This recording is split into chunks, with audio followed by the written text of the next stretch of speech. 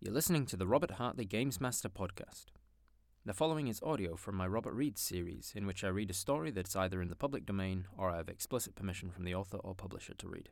Enjoy. A Christmas Carol. Stave 3, the second of the three spirits. Awaking in the middle of a prodigiously tough snore, and sitting up in bed to get his thoughts together, Scrooge had no occasion to be told that the bell was again upon the stroke of 1. He felt that he was restored to consciousness in the right nick of time, for the especial purpose of holding a conference with the second messenger dispatched to him through Jacob Marley's intervention. But finding that he turned uncomfortably cold when he began to wonder which of his curtains this new spectre would draw back, he put them every one aside with his own hands, and lying down again, established a sharp lookout all around the bed. For he wished to challenge the spirit on the moment of its appearance, and did not wish to be taken by surprise and made nervous. Gentlemen of the free and easy sort, who plume themselves on being acquainted with a move or two, and being usually equal to the time of day, express the wide range of their capacity for adventure by observing that they are good for anything from pitch and toss to manslaughter, between which opposite extremes, no doubt, there lies a tolerably wide and comprehensive range of subjects. Without venturing for Scrooge quite as hardily as this, I don't mind calling on you to believe that he was ready for a good broad field of strange appearances, and that nothing between a baby and rhinoceros would have astonished him very much. Now, being prepared for almost anything, he was not by any means prepared for nothing, and consequently, when the bell struck 1 and no shape appeared, he was taken with a violent fit of trembling.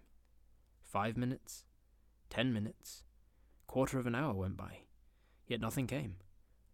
All this time he lay upon the bed, the very core and centre of a blaze of ruddy light which streamed upon it when the clock proclaimed the hour, and which, being only light, was more alarming than a dozen ghosts, as he was powerless to make out what it meant, or would be at, and was sometimes apprehensive that he might be at that very moment an interesting case of spontaneous combustion, without having the consolation of knowing it.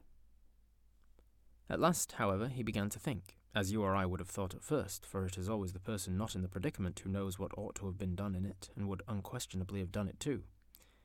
At last, I say, he began to think that the source and secret of this ghostly light might be in the adjoining room, from whence, on further tracing it, it seemed to shine.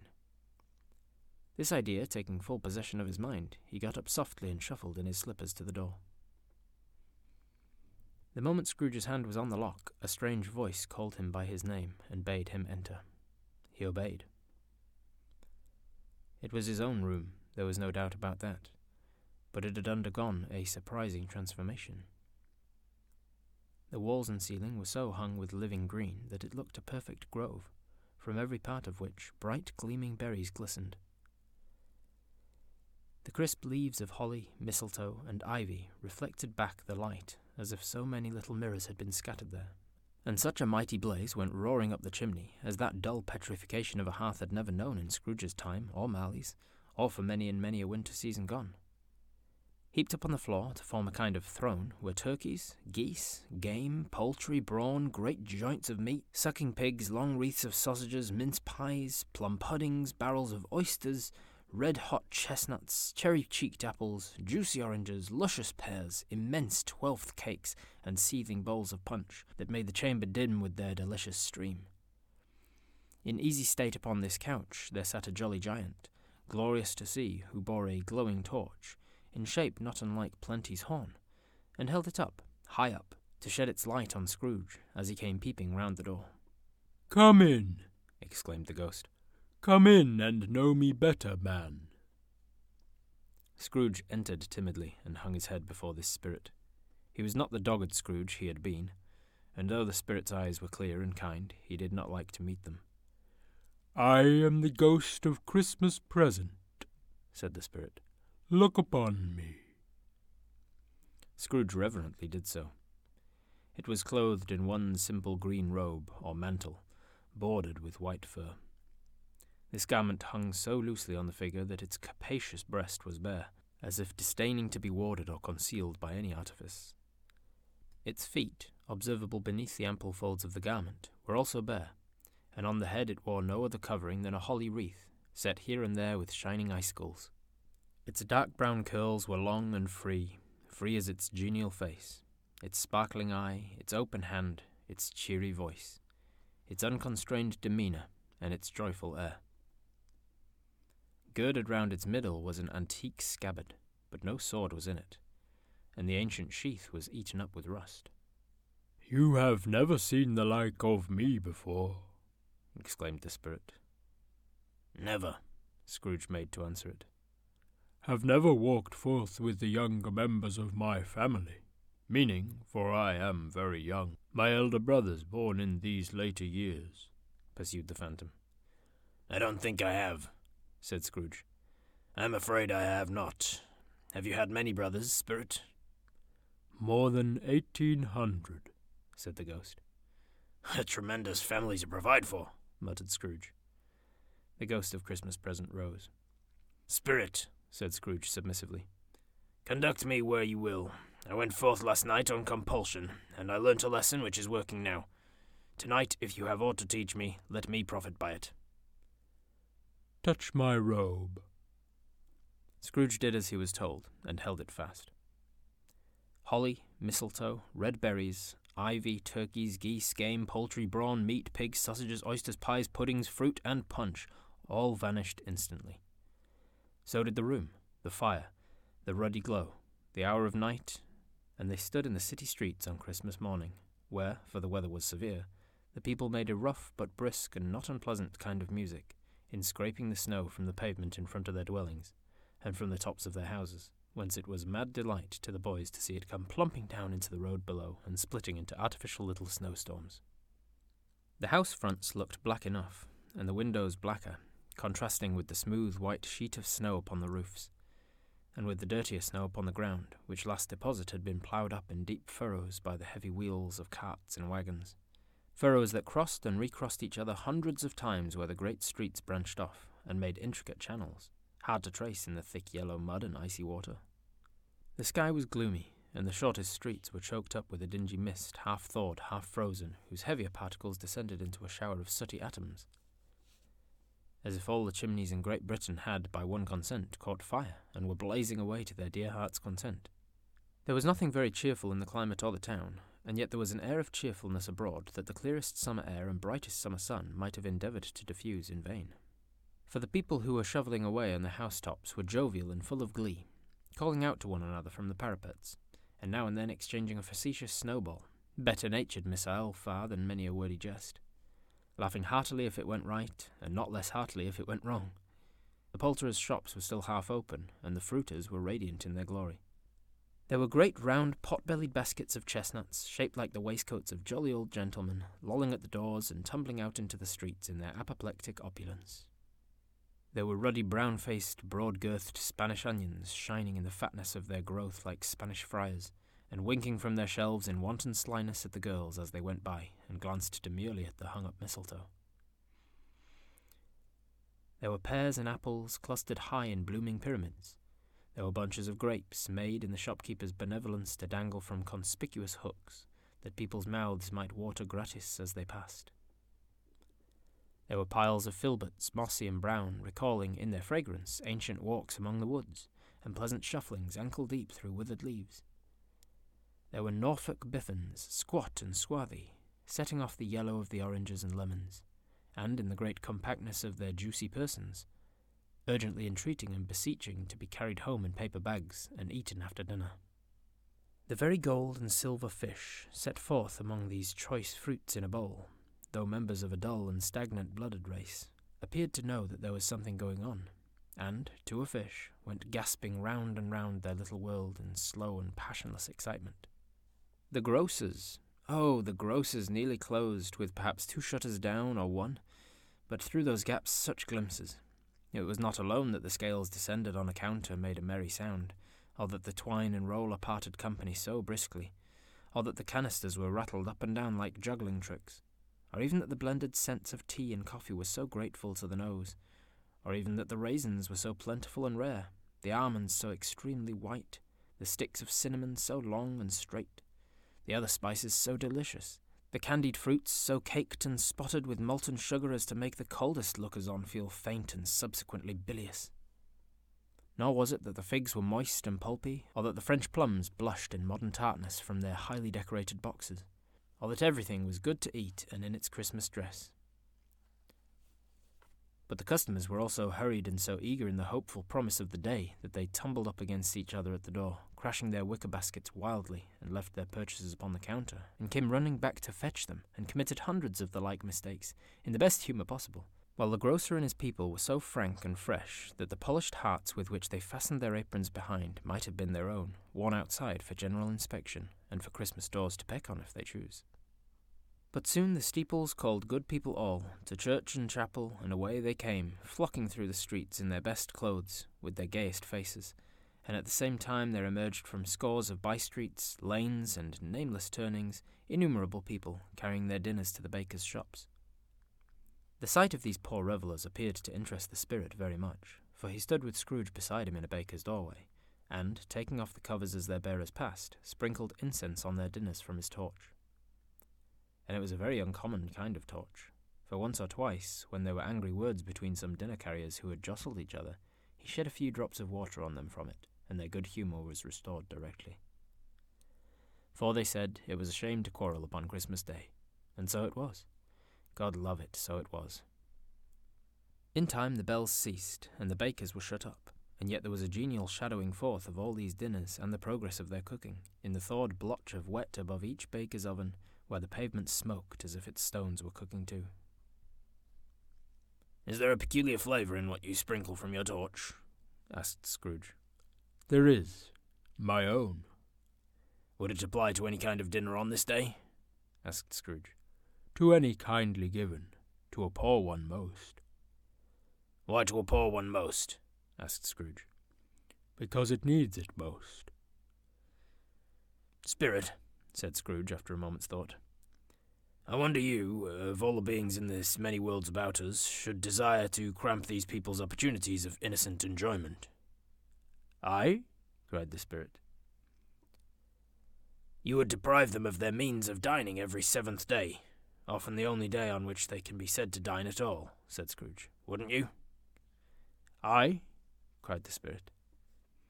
"You seek to close those places on the 7th day," said Scrooge, "and it comes to the same thing." "I seek!" exclaimed the spirit. "Forgive me if I'm wrong. It has been done in your name, or at least in that of your family," said Scrooge. "There are some upon this earth of yours," returned the spirit, "who lay claim to know us, and who do their deeds of passion, pride, ill will, hatred, envy, bigotry, and selfishness in our name, who are as strange to us and all our kith and kin as if they had never lived. Remember that, and charge their doings on themselves, not us." Scrooge promised that he would, and they went on invisible, as they had been before, into the suburbs of the town. It was a remarkable quality of the ghost, which Scrooge had observed at the baker's, that notwithstanding his gigantic size, he could accommodate himself to any place with ease, and that he stood beneath a low roof quite as gracefully and like a supernatural creature as it was possible he could have done in any lofty hall. And perhaps it was the pleasure the good spirit had in showing off this power of his, or else it was his own kind, generous, hearty nature, and his sympathy with all poor men, that led him straight to Scrooge's clerk's. For there he went, and took Scrooge with him, holding to his robe, and on the threshold of the door the spirit smiled, and stopped to bless Bob Cratchit's dwelling, with the sprinkling of his torch. Think of that! Bob had but 15 bob a week himself. He pocketed on Saturdays but 15 copies of his Christian name, and yet the ghost of Christmas present blessed his 4-room house. Then up rose Mrs. Cratchit, Cratchit's wife, dressed out but poorly in a twice-turned gown, but brave in ribbons which are cheap and make a goodly show for 6pence. And she laid the cloth, assisted by Belinda Cratchit, second of her daughters, also brave in ribbons, while Master Peter Cratchit plunged a fork into the saucepan of potatoes, and getting the corners of his monstrous shirt-collar, Bob's private property conferred upon his son and heir in honour of the day, into his mouth, rejoiced to find himself so gallantly attired, and yearned to show his linen in the fashionable parks. And now 2 smaller Cratchits, boy and girl, came tearing in, screaming that outside the baker's they had smelt the goose, and known it for their own, and basking in luxurious thoughts of sage and onion, these young Cratchits danced about the table, and exalted Master Peter Cratchit to the skies, while he, not proud, although his collars nearly choked him, blew the fire until the slow potatoes bubbling up knocked loudly at the saucepan lid to be let out and peeled. "What has ever got your precious father, then?" said Mrs. Cratchit. "And your brother, Tiny Tim? And Martha warn't us late last Christmas Day by half an hour." "Here's Martha, mother," said a girl, appearing as she spoke. "Here's Martha, mother," cried the two young Cratchits. "Hurrah! There's such a goose, Martha." "Why, bless your heart alive, my dear, how late you are," said Mrs. Cratchit, kissing her a dozen times and taking off her shawl and bonnet for her with an officious zeal. "We'd a deal of work to finish up last night," replied the girl, "and had to clear away this morning, mother." "Well, never mind, so long as you are come," said Mrs. Cratchit. "Sit you down before the fire, my dear, and have a warm, Lord bless you." "No, there's father coming," cried the two young Cratchits, who were everywhere at once. "Hide, Martha, hide!"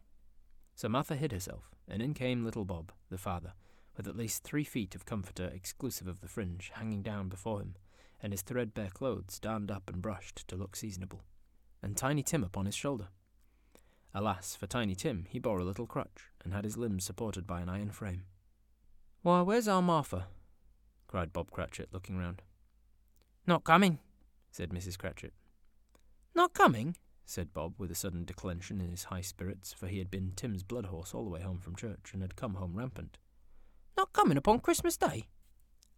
Martha didn't like to see him disappointed, if it were only in joke, so she came out prematurely from behind the closet door and ran into his arms, while the two young Cratchits hustled Tiny Tim and bore him off into the wash-house, that he might hear the pudding singing in the copper. "And how did little Tim behave?" asked Mrs. Cratchit when she had rallied Bob on his credulity, and Bob had hugged his daughter to his heart's content. "As good as gold," said Bob, "and better. Somehow he gets thoughtful sitting by himself so much, and thinks the strangest things you ever heard. He told me, coming home, that he hoped the people saw him in the church, because he was a cripple, and it might be pleasant for them to remember upon Christmas Day who made the lame beggars walk and blind men see." Bob's voice was tremulous when he told them this, and trembled more when he said that Tiny Tim was growing strong and hearty.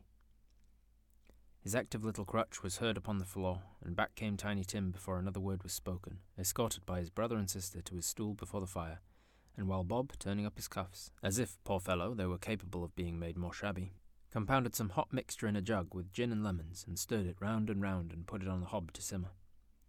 Master Peter and the two ubiquitous young Cratchits went to fetch the goose, with which they soon returned in high procession. Such a bustle ensued that you might have thought a goose the rarest of all birds, a feathered phenomenon, to which a black swan was a matter of course, and in truth it was something very like it in that house. Mrs. Cratchit made the gravy, ready beforehand in a little saucepan, hissing hot. Master Peter mashed the potatoes with incredible vigour. Miss Belinda sweetened up the apple sauce, Martha dusted the hot plates, Bob took Tiny Tim beside him in a tiny corner at the table, the two young Cratchits set shares for everybody, not forgetting themselves, and mounting guard upon their posts, crammed spoons into their mouths lest they should shriek for goose before their turn came to be helped. At last the dishes were set on, and grace was said. It was succeeded by a breathless pause, as Mrs. Cratchit, looking slowly all along the carving knife, prepared to plunge it into the breast. But when she did, and when the long-expected gush of stuffing issued forth, one murmur of delight arose all round the board, and even Tiny Tim, excited by the two young Cratchits, beat on the table with the handle of his knife and feebly cried, "Hurrah!" There was never such a goose. Bob said he didn't believe there ever was such a goose cooked. Its tenderness and flavour, size and cheapness were the themes of universal admiration. Eked out by applesauce and mashed potatoes, it was a sufficient dinner for the whole family. Indeed, as Mrs. Cratchit said with great delight, surveying one small atom of a bone upon the dish, they hadn't ate it all at last. Yet every one had had enough, and the youngest Cratchits in particular were steeped in sage and onion to the eyebrows.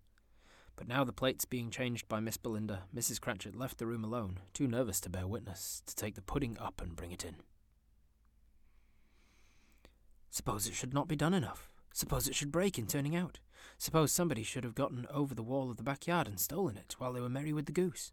A supposition at which the two young Cratchits became livid. All sorts of horrors were supposed. Hallo! A great deal of steam. The pudding was out of the copper, a smell like a washing day, that was the cloth, a smell like an eating house and a pastry cook's next door to each other, with a laundress's next door to that. That was the pudding. In half a minute Mrs. Cratchit entered, flustered but smiling proudly, with the pudding, like a speckled cannonball, so hard and firm, blazing in half a quartern of ignited brandy, and bedight with Christmas holly stuck into the top. Oh, a wonderful pudding, Bob Cratchit said, and calmly too, that he regarded it as the greatest success achieved by Mrs. Cratchit since their marriage. Mrs. Cratchit said that now the weight was off her mind, she would confess she had had her doubts about the quantity of flour. Everybody had something to say about it, but nobody said or thought it was at all a small pudding for a large family. It would have been a flat heresy to do so. Any Cratchit would have blushed to hint at such a thing. At last the dinner was all done, the cloth was cleared, the hearth swept, and the fire made up. The compound in the jug being tasted and considered perfect, apples and oranges were put upon the table, and a shovelful of chestnuts on the fire. And then all the Cratchit family drew round the hearth, in what Bob Cratchit called a circle, meaning half a one. And at Bob Cratchit's elbow stood the family display of glass, 2 tumblers and a custard cup without a handle. These held the hot stuff from the jug, however, as well as golden goblets would have done, and Bob served it out with beaming looks, while the chestnuts on the fire sputtered and cracked noisily. Then Bob proposed, "A Merry Christmas to us all, my dears. God bless us," which all the family re-echoed. God bless us, every one, said Tiny Tim, the last of all. He sat very close to his father's side upon his little stool. Bob held his withered little hand in his, as if he loved the child, and wished to keep him by his side, and dreaded that he might be taken from him. "Spirit," said Scrooge, with an interest he had never felt before, "tell me if Tiny Tim will live." "I see a vacant seat," replied the ghost, "in the poor chimney corner, and a crutch without an owner, carefully preserved. If these shadows remain unaltered by the future, none other of my race," returned the ghost, "will find him here. What then? If he be like to die, he had better do it, and decrease the surplus population." Scrooge hung his head to hear his own words quoted by the spirit, and was overcome with penitence and grief. "Man," said the ghost, "if man you be in heart, not adamant, forbear that wicked cant until you have discovered what the surplus is, and where it is. Will you decide what men shall live, what men shall die? It may be that in the sight of heaven you are more worthless and less fit to live than millions like this poor man's child. O God, to hear the insect on the leaf pronouncing on the too much life among his hungry brothers in the dust." Scrooge bent before the ghost's rebuke, and trembling cast his eyes upon the ground, but he raised them up speedily on hearing his own name. "Mr. Scrooge," said Bob, "I'll give you Mr. Scrooge, the founder of the feast." The founder of the feast, indeed, cried Mrs. Cratchit, reddening. I wish I had him here. I'd give him a piece of my mind to feast upon, and I'd hope he'd have a good appetite for it. "My dear," said Bob, "the children, Christmas Day." "It should be Christmas Day, I'm sure," said she, "on which one drinks the health of such an odious, stingy, hard, unfeeling man as Mr. Scrooge. You know he is, Robert. Nobody knows it better than you do, poor fellow." "My dear," was Bob's mild answer, "Christmas Day." "I'll drink his health for your sake and the day's," said Mrs. Cratchit, "not for his. Long life to him, a Merry Christmas and a Happy New Year. He'll be very merry and very happy, I have no doubt." The Christmas drank the toast after her. It was the first of their proceedings which had no heartiness. Tiny Tim drank it last of all, but he didn't care twopence for it. Scrooge was the ogre of the family. The mention of his name cast a dark shadow on the party, which was not dispelled for full 5 minutes. After it had passed away, they were 10 times merrier than before. From the mere relief of Scrooge the baleful being done with, Bob Cratchit told them how he had a situation in his eye for Master Peter, which would bring in, if obtained, full 5 and 6pence weekly. The 2 young Cratchits laughed tremendously at the idea of Peter's being a man of business, and Peter himself looked thoughtfully at the fire from between his collars, as if he were deliberating what particular investments he should favour when he came into the receipt of that bewildering income. Martha, who was a poor apprentice at a milliner's, told them what kind of work she had to do, and how many hours she worked at a stretch, and how she meant to lie abed tomorrow morning for a good long rest, tomorrow being a holiday she passed at home, and how she had seen a countess and a lord some days before, and how the lord was much about as tall as Peter, at which Peter pulled up his collars so high you couldn't have seen his head if you'd been there. All this time the chestnuts in the jug went round and round, and by they had a song about a lost child travelling in the snow from Tiny Tim, who had a plaintive little voice and sang it very well indeed. There was nothing of high mark in this. They were not a handsome family, they were not well dressed. Their shoes were far from being waterproof, their clothes were scanty, and Peter might have known, and very likely did, the inside of a pawnbroker's. But they were happy, grateful, pleased with one another, and contented with the time. And when they faded, and looked happier yet in the bright sprinklings of the Spirit's torch at parting, Scrooge had his eye upon them, and especially on Tiny Tim, until the last. By this time it was getting dark and snowing pretty heavily, and as Scrooge and the Spirit went along the streets, the brightness of the roaring fires in kitchens, parlours, and all sorts of rooms was wonderful. Here the flickering of the blaze showed preparations for a cosy dinner, with hot plates baking through and through before the fire, and deep red curtains ready to be drawn to shut out cold and darkness. There all the children of the house were running out into the snow to meet their married sisters, brothers, cousins, uncles, and aunts, and be the first to greet them. Here again were shadows on the window blind of guests assembling, and there a group of handsome girls, all hooded and fur-booted, and all chattering at once, tripped lightly off to some nearby neighbour's house, where, woe upon the single man who saw them enter, artful witches well they knew it, in a glow. But if you judged from the numbers of people on their way to friendly gatherings, you might have thought that no one was at home to give them welcome when they got there, instead of every house expecting company and piling up fires half chimney high. Blessings on it, how the ghost exulted, how it bared its breadth of breast, and opened its capacious palm, and floated on, outpouring, with a generous hand, its bright and harmless mirth on everything within its reach. The very lamplighter who ran on before, dotting the dusky streets with specks of light, and who was dressed to spend the evening somewhere, laughed out loudly as the Spirit passed, though little kenned the lamplighter that he had any company but Christmas.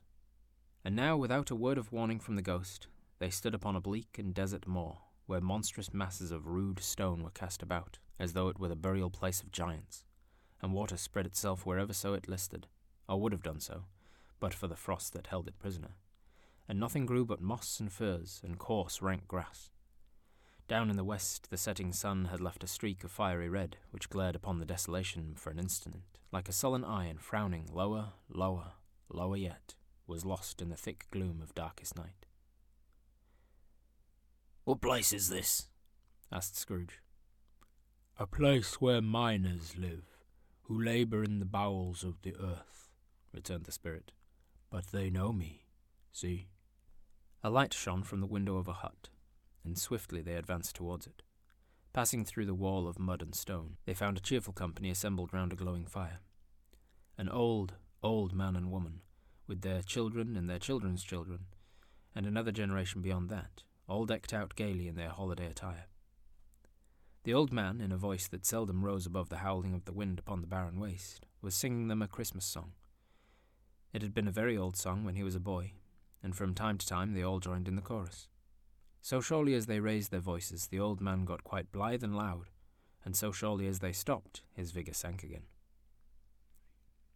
The Spirit did not tarry here, but bade Scrooge hold his robe, and passing on above the moor, sped, whither? Not to sea.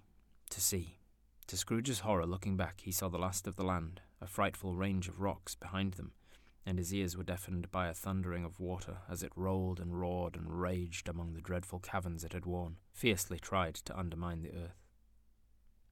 Built upon a dismal reef of sunken rocks, some league or so from shore, on which the waters chafed and dashed the wild year through, there stood a solitary lighthouse. Great heaps of seaweed clung to its base, and storm-birds, born of the wind one might suppose, as seaweed of the water, rose and fell about it, like the waves they skimmed. But even here, two men who watched the light had made a fire, that through the loophole in the thick stone wall shed out a ray of brightness on the awful sea. Joining their horny hands over the rough table at which they sat, they wished each other Merry Christmas in their can of grog, and one of them, the elder too, with his face all damaged and scarred with hard weather, as the figurehead of an old ship might be, struck up a sturdy song that was like a gale in itself. Again the ghosts sped on, above the black and heaving sea, on, until being far away, as he told Scrooge, from any shore, they lighted on a ship.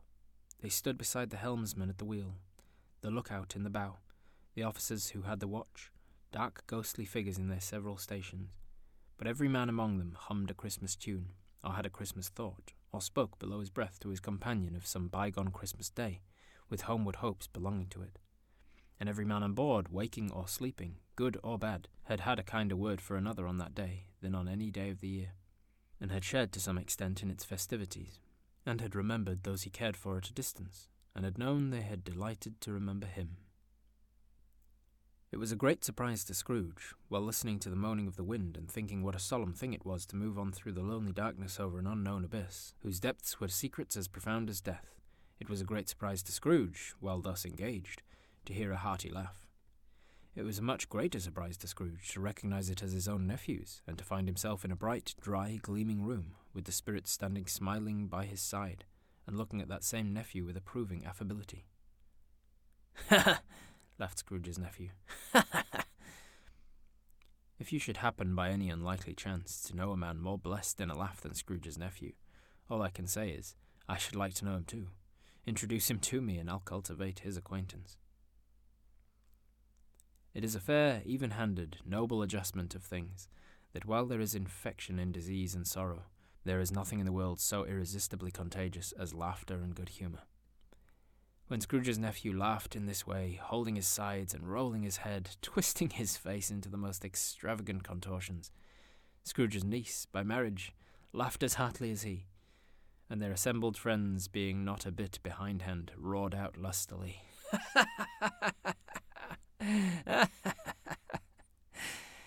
"He said that Christmas was a humbug as I live," cried Scrooge's nephew. "He believed it too." "More shame for him, Fred," said Scrooge's niece indignantly. "Bless those women, they never do anything by halves. They are always in earnest." She was very pretty, exceedingly pretty, with a dimpled, surprised-looking capital face, a ripe little mouth that seemed made to be kissed, as no doubt it was, all kinds of good little dots about her chin that melted into one another when she laughed, and the sunniest pairs of eyes you ever saw in any little creature's head. Altogether she was what you would have called provoking, you know, but satisfactory. Oh, perfectly satisfactory. "He's a comical old fellow," said Scrooge's nephew. "That's the truth, and not so pleasant as he might be. However, his offences carry their own punishment, and I have nothing to say against him." "I'm sure he's very rich, Fred," hinted Scrooge's niece. "At least you always tell me so." "Yeah, what of that, my dear?" said Scrooge's nephew. "His wealth's of no use to him. He doesn't do any good with it. He doesn't make himself comfortable with it. He hasn't the satisfaction of thinking that he's ever going to benefit us with it." "I have no patience with him," observed Scrooge's niece. Scrooge's niece's sisters and all of the other ladies expressed the same opinion. "Oh, I have," said Scrooge's nephew. "I am sorry for him. I couldn't be angry with him if I tried. Who suffers by his ill whims? Himself, always. Here he takes it into his head to dislike us, and he won't come and dine with us. So what's the consequence? He don't lose much of a dinner." "Indeed, I think he loses a very good dinner," interrupted Scrooge's niece. Everybody else said the same, and they must be allowed to have been competent judges, because they had just had dinner, and with the dessert upon the table were clustered round the fire by lamplight. "Well, I'm very glad to hear it," said Scrooge's nephew, "because I haven't great faith in these young housekeepers. What do you say, Topper?" Topper had clearly got his eyes on one of Scrooge's niece's sisters, for he answered that a bachelor was a wretched outcast who had no right to express an opinion on the subject. Whereat Scrooge's niece's sister, the plump one with the lace tucker, not the one with the roses, blushed. "Do go on, Fred," said Scrooge's niece, clapping her hands. "He never finishes what he begins to say. He's such a ridiculous fellow." Scrooge's nephew revelled in another laugh, and it was impossible to keep the infection off. Though the plump sister tried hard to do it with aromatic vinegar, his example was unanimously followed. "I was only going to say," said Scrooge's nephew, "that the consequence of his taking a dislike to us and not making merry with us is, as I think, that he loses some pleasant moments which could do him no harm. I'm sure he loses pleasanter companions than he can find in his own thoughts, either in his mouldy old office or his dusty chambers. I mean to give him the same chance every year, whether he likes it or not, for I pity him. He may rail at Christmas till he dies, but he can't help thinking better of it, I defy him, if he finds me going there in good temper year after year and saying, 'Uncle Scrooge, how are you?' If it only puts in him the vein to leave his poor clerk £50, that's something, and I think I shook him yesterday." It was their turn to laugh now at the notion of his shaking Scrooge, but being thoroughly good-natured and not much caring what she laughed at, so that they laughed at any rate, he encouraged them in the merriment and passed the bottle joyously. After tea they had some music, for they were a musical family, and knew what they were about when they sung a glee or catch, I can assure you, especially Topper, who could growl away in the bass like a good one, and never swell the large veins in his forehead or get red in the face over it. Scrooge's niece played well upon the harp, and played among other tunes a simple little air, a mere nothing, you might learn to whistle it in 2 minutes, which had been familiar to the child who fetched Scrooge from the boarding school, as he had been reminded by the ghost of Christmas past. When this strain of music sounded, all the things that ghost had shown him came upon his mind. He softened more and more, and thought that if he could have listened to it often years ago, he might have cultivated the kindness of life for his own happiness with his own hands, without resorting to the sexton's spade that buried Jacob Marley. But they didn't devote the whole evening to music. After a while they played at forfeits, for it is good to be children sometimes, and never better than at Christmas, when its mighty founder was a child himself. Stop! There was first a game of blind man's buff. Of course there was, and I no more believe Topper was really blind than I believe he had eyes in his boots. My opinion is that it was a done thing between him and Scrooge's nephew, and that the ghost of Christmas present knew it. The way he went after that plump sister in the lace tucker was an outrage on the credulity of human nature. Knocking down the fire irons, tumbling over the chairs, bumping against the piano, smothering himself among the curtains. Wherever she went, there went he. He always knew where the plump sister was. He wouldn't catch anybody else. If you'd fallen up against him, as some of them did, on purpose, he would have made a feint of endeavouring to seize you, which would have been an affront to your understanding, and would have instantly have sidled off in the direction of the plump sister. She often cried out that it wasn't fair, and it really was not. But when at last he caught her, when, in spite of all her silken rustlings and her rapid flutterings past him, he got her into a corner whence there was no escape, then his conduct was the most execrable. For his pretending not to know her, his pretending that it was necessary to touch her headdress, and further to assure himself of her identity by pressing a certain ring upon her finger, and a certain chain about her neck, was vile, monstrous. No doubt she told him her opinion of it, when another blind man being in office, they were so very confidential together behind the curtains. Scrooge's niece was not one of the blind man's buff party, but was made comfortable with a large chair and a footstool in a snug corner where the ghost and Scrooge were close behind her. But she joined in the forfeits, and loved her love to admiration with all the letters of the alphabet. Likewise, at the game of how, when, and where, she was very great, and to the secret joy of Scrooge's nephew, beat her sisters hollow, though they were sharp girls too, as Topper could have told you. There might have been 20 people there, young and old, but they all played, and so did Scrooge, for wholly forgetting in the interest he had in what was going on, that his voice made no sound in their ears. He sometimes came out with his guess quite loud, and very often guessed quite right too, for the sharpest needle, best Whitechapel, warranted not to cut in the eye, was not sharper than Scrooge, blunt as he took it in his head to be. The ghost was greatly pleased to find him in this mood, and looked upon him with such favour that he begged like a boy to be allowed to stay until the guests departed. But this, the spirit said, could not be done. "Here is a new game," said Scrooge. "1/2 hour, spirit, only one." It was a game called Yes and No, where Scrooge's nephew had to think of something, and the rest must find out what, he only answering to their questions yes or no, as the case was. The brisk fire of questioning to which he was exposed elicited from him that he was thinking of an animal, a live animal, rather a disagreeable animal, a savage animal, an animal that growled and hunted sometimes, and talked sometimes, and lived in London, and walked about the streets, and wasn't made a show of, and wasn't led by anybody, and didn't live in a menagerie, and was never killed in a market, and was not a horse, or an ass, or a cow, or a bull, or a tiger, a dog, a pig, or a cat, or a bear. At every fresh question that was put to him, this nephew burst into a fresh roar of laughter, and was so inexpressibly tickled that he was obliged to get up off the sofa and stamp. At last the plump sister, falling into a similar state, cried out, "I found it! I know what it is, Fred, I know what it is." "What is it?" cried Fred. "It's your Uncle Scrooge!" Which it certainly was. Admiration was the universal statement, though some objected that the reply to "Is it a bear?" ought to have been yes, inasmuch as an answer in the negative was sufficient to have diverted their thoughts from Mr. Scrooge, supposing that they had ever any tendency that way. "He has given us plenty of merriment, I'm sure," said Fred, "and it would be ungrateful not to drink his health. Here is a glass of mulled wine ready to our hand at the moment, and I say, Uncle Scrooge." "Well, Uncle Scrooge," they cried, "a Merry Christmas and Happy New Year to the old man wherever he is," said Scrooge's nephew. "He wouldn't take it from me, but may have it nevertheless. Uncle Scrooge." Uncle Scrooge had imperceptibly become so gay and light of heart that he would have pledged the unconscious company in return, and thanked them in an inaudible speech, if the ghost had given him time. But the whole scene passed off in the breath of the last words spoken by his nephew, and he and the spirit were again upon their travels. Much they saw, and far they went, and many homes they visited, but always with a happy end. The spirits stood behind sick beds, and they were cheerful. On foreign lands, and they were close at home. By struggling men, and they were patient in their greater hope. By poverty, and it was rich. In almshouse, hospital, and jail, in misery's every refuge, where vain man in his little brief authority had not made fast the door and barred the spirit out, he left his blessing, and taught Scrooge his precepts. It was a long night, if it were only a night, but Scrooge had his doubts of this, because the Christmas holidays appeared to be condensed into the space of time they passed together.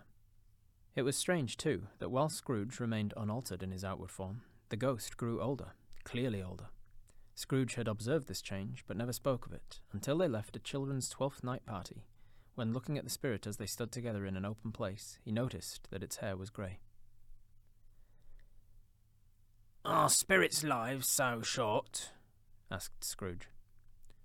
My life upon this globe is very brief, replied the ghost. It ends tonight. "Tonight?" cried Scrooge. Tonight at midnight. Hark, the time is drawing near. The chimes were ringing the 11:15 at that moment. "Forgive me if I'm not justified in what I ask," said Scrooge, looking intently at the spirit's robe. "but I see something strange and not belonging to yourself protruding from your skirts. Is it a foot or a claw?" It might be a claw, for the flesh there is upon it, was the spirit's sorrowful reply. Look here. From the foldings of its robe it brought 2 children, wretched, abject, frightful, hideous, and miserable. They knelt down at its feet and clung upon the outside of its garment. Oh, man, look here. Look down here, exclaimed the ghost. They were a boy and a girl, yellow, meagre, ragged, scowling and wolfish, but prostrate, too, in their humility. Where graceful youth should have filled their features out and touched them with its freshest tints, a stale and shriveled hand like that of age had pinched and twisted them and pulled them into shreds. Where angels might have sat enthroned, devils lurked and glared out menacingly. No change, no degradation, no perversion of humanity in any grade through all the mysteries of wonderful creation, as monsters half so horrible and dread. Scrooge started back, appalled. Having them shown to him in this way, he tried to say they were fine children, but the words choked themselves rather than be parties to a lie of such enormous magnitude. "Spirit, are they yours?" Scrooge could say no more. They are man's, said the spirit, looking down upon them, and they cling to me, appealing from their fathers. This boy is ignorance. This girl is want. Beware them both, and all of their degree, but most of all beware this boy, for on his brow I see that written which is doom, unless the writing be erased. Deny it, cried the spirit, stretching out its hand towards the city. Slander those who tell it ye. Admit it for your factious purposes, and make it worse, and bide the end. "Have they no refuge or resource?" cried Scrooge. Are there no prisons? Said the spirit, turning on him for the last time with his own words. Are there no workhouses? The bell struck 12. Scrooge looked about him for the ghost, and saw it not. As the last stroke ceased to vibrate, he remembered the prediction of old Jacob Marley, and lifting up his eyes, beheld a solemn phantom, draped and hooded, coming like a mist along the ground towards him. That's all for this episode of Robert Reads, but there's a good chance the next book will be read live on Twitch or YouTube at Robert Hartley GM, so head over to those platforms and follow me so you're notified when I go live or upload. And if you really like my work, please consider supporting me on Patreon so I can continue to afford to make it. Thank you. See you in the next one.